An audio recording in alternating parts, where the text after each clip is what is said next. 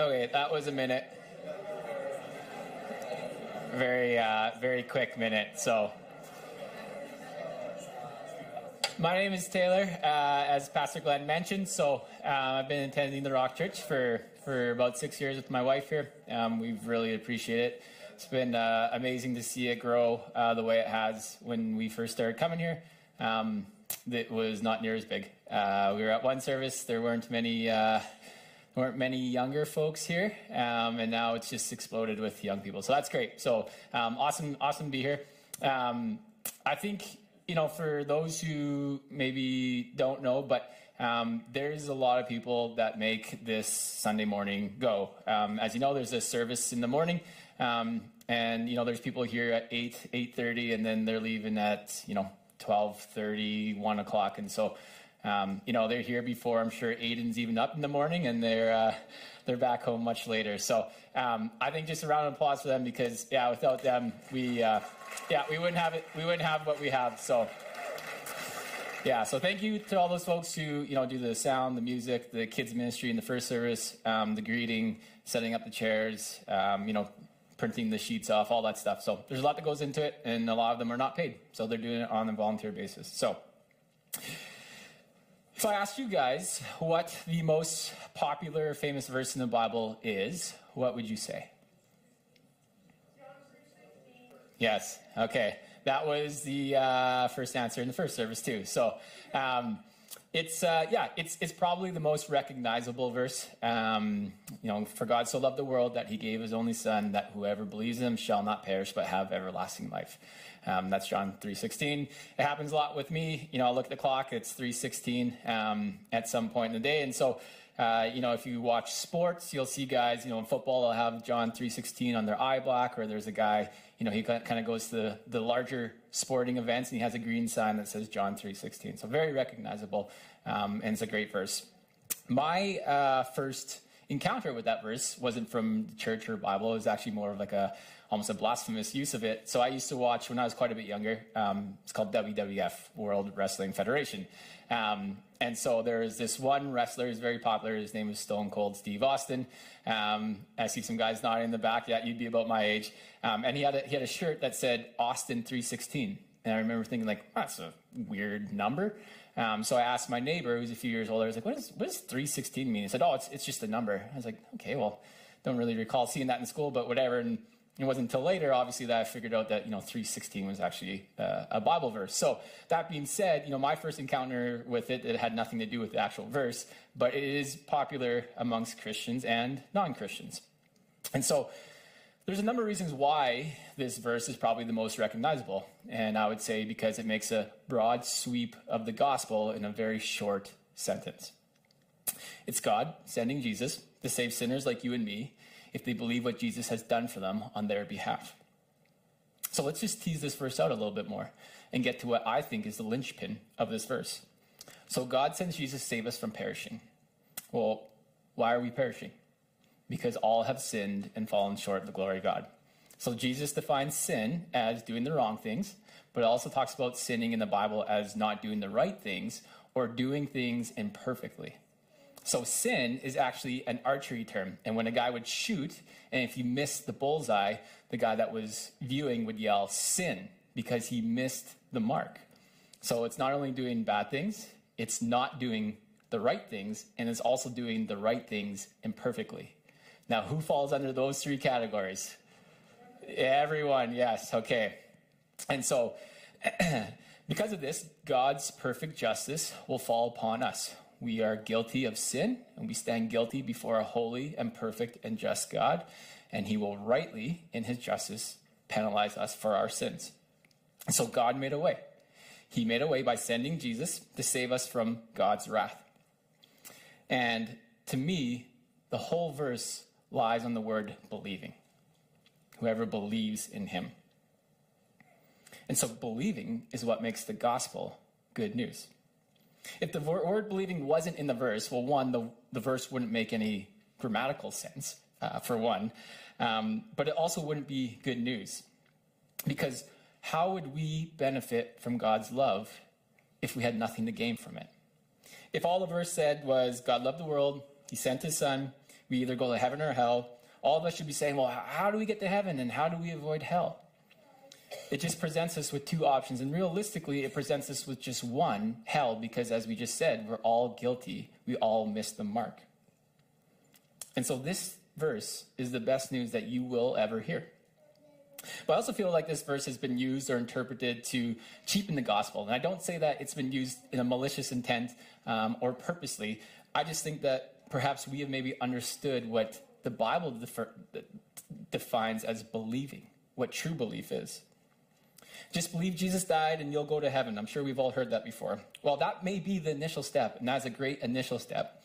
Make no mistake, when Jesus said to believe in me, he was not just referring to a one-time hand raised at camp or walking down an aisle or a one-time prayer prayed. He's talking about your entire life. So how do we gain eternal life? By believing in Jesus. So to me, it seems crucially important that us as a church understand what the word believing means. When someone says, I believe you, they're saying that they trust what you're saying is true. They hear what you're saying, and they're putting faith in either what your words are, or they're putting faith in the person who is saying the words. Example, I believe you would never do that, or your story makes sense, I believe you. It can also be used as a faith statement or a statement of hope. I believe everything will work out, or it's just agreeing with the facts. I believe your math adds up. So like many words in the English dialect, believing has many nuances. So what does the Bible say about believing? Well, just prior to John 3:16, Jesus is having this conversation with a priest named Nicodemus, and he's explaining to Nicodemus who he is. So he refers to this event that happens in the Old Testament. But this is what Jesus says.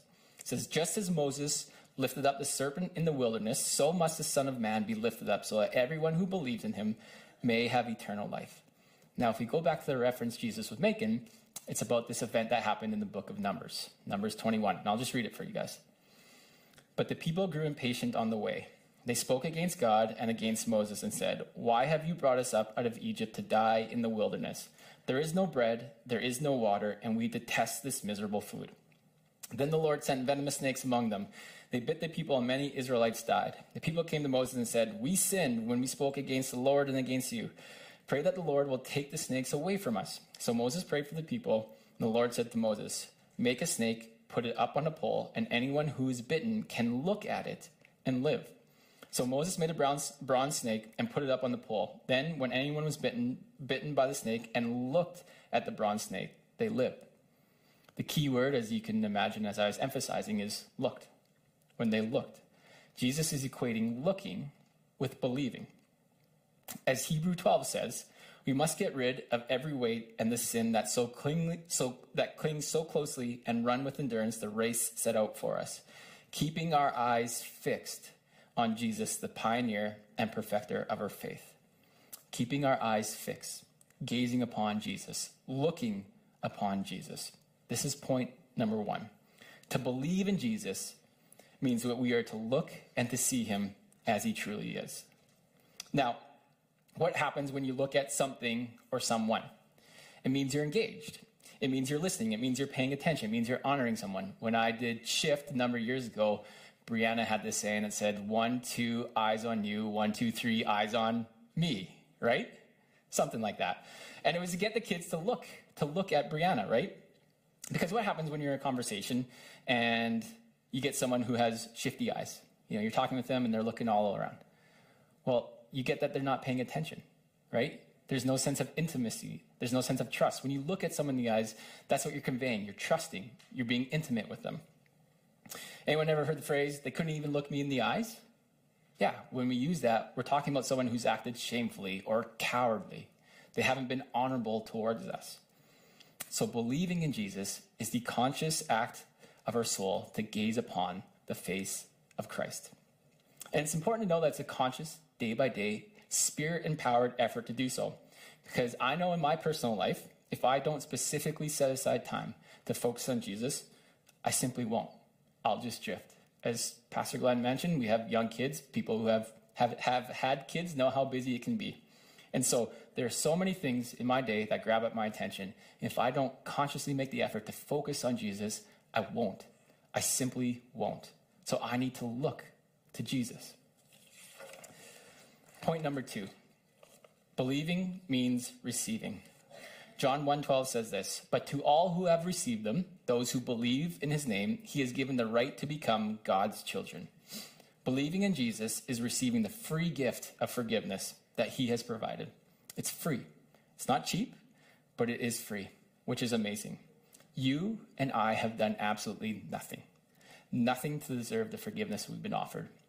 And this is true for the Christian and the non-Christian as well. If you're here and you're not really sure where you stand, let me just say this is Jesus presenting an olive branch to you, inviting you in. As Revelation says, he stands at the door and knocks, and he waits for you to open it.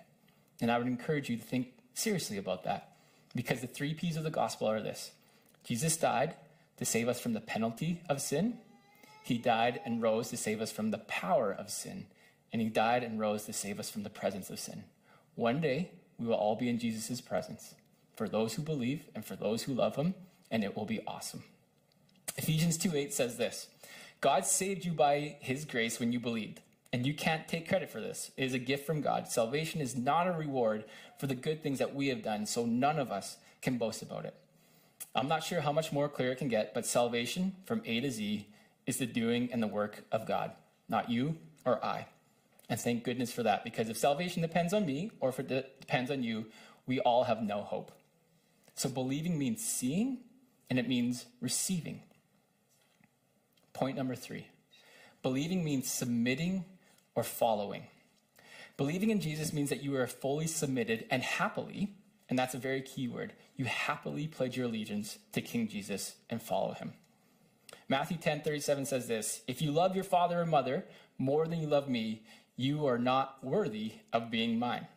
Or if you love your son or daughter more than you love me, you are not worthy of being mine." Let those words sink in a bit. And let me reiterate, this is what Jesus is saying. Not Taylor, not Glenn, not anyone else here. This is what Jesus is saying. If you do not love me more than the things that you hold most dearly in your life, you are not worthy of being mine.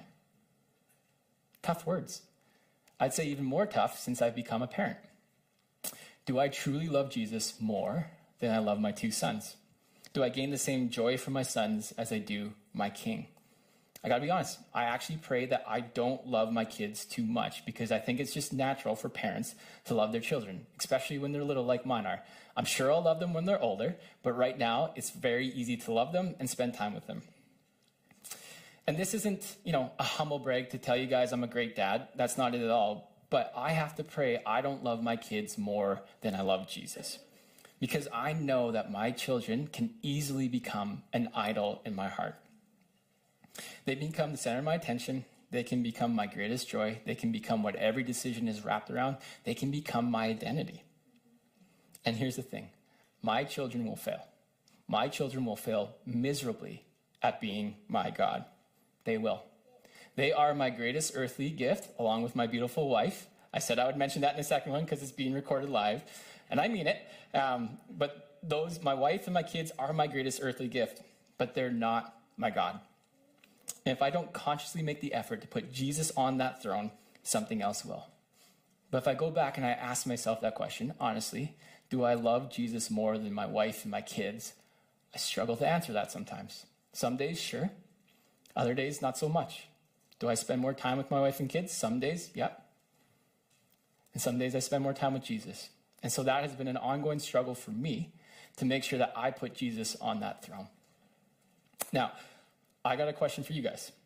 Do you think it's possible to believe in Jesus but not follow him? My answer to that question is yes. And Mark 1:24, I'm going to share this with you. "What do you want with us, Jesus of Nazareth? Have you come to destroy us? I know who you are, the Holy One of God." Now, for some people who maybe aren't as familiar with the Bible, what I just quoted were words from a demon. The devil and demons believe in Jesus. They know who he is. In fact, they might have a better understanding of who Jesus truly is more than you or I. But of course, they're no follower of God. They're no Christian. They're not indwelt by a spirit. They're no disciple of Jesus.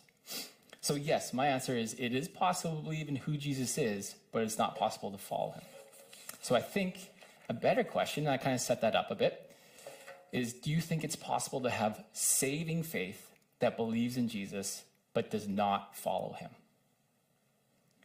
My answer to that would be biblically, no. As I mentioned in the verse previously, if we do not love Jesus more than anything else, he says that we're not worthy of being his. And he reiterates that point 6 chapters later in Matthew 16, verse 24, when he says, whoever wants to be my disciple must deny themselves, take up their cross, and follow me. I can't minimize, I can't change or explain away what Jesus is saying here. He's talking about the seriousness and the sacrifice that he's calling true believers to be willing to endure for his name's sake. This is what Jesus is defining as true belief. Point number 4. Believing means treasuring. I've been reading through Hebrews the last little bit, even before Dallas asked me to preach here. And there's a number of verses that stand out to me, but one I just kept going back to was in chapter 11, which is kind of the hall of faith there.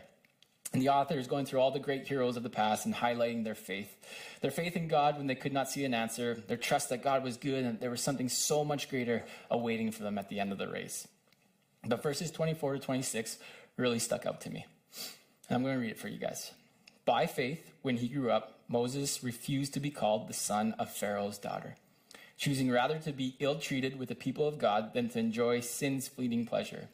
He regarded abuse suffered for Christ to be greater wealth than the treasures of Egypt, for his eyes were fixed on the reward.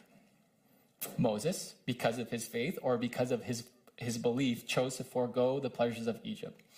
Chose to forego, as it says, sin's fleeting pleasure to suffer for Christ, because he saw what awaited for him at the end.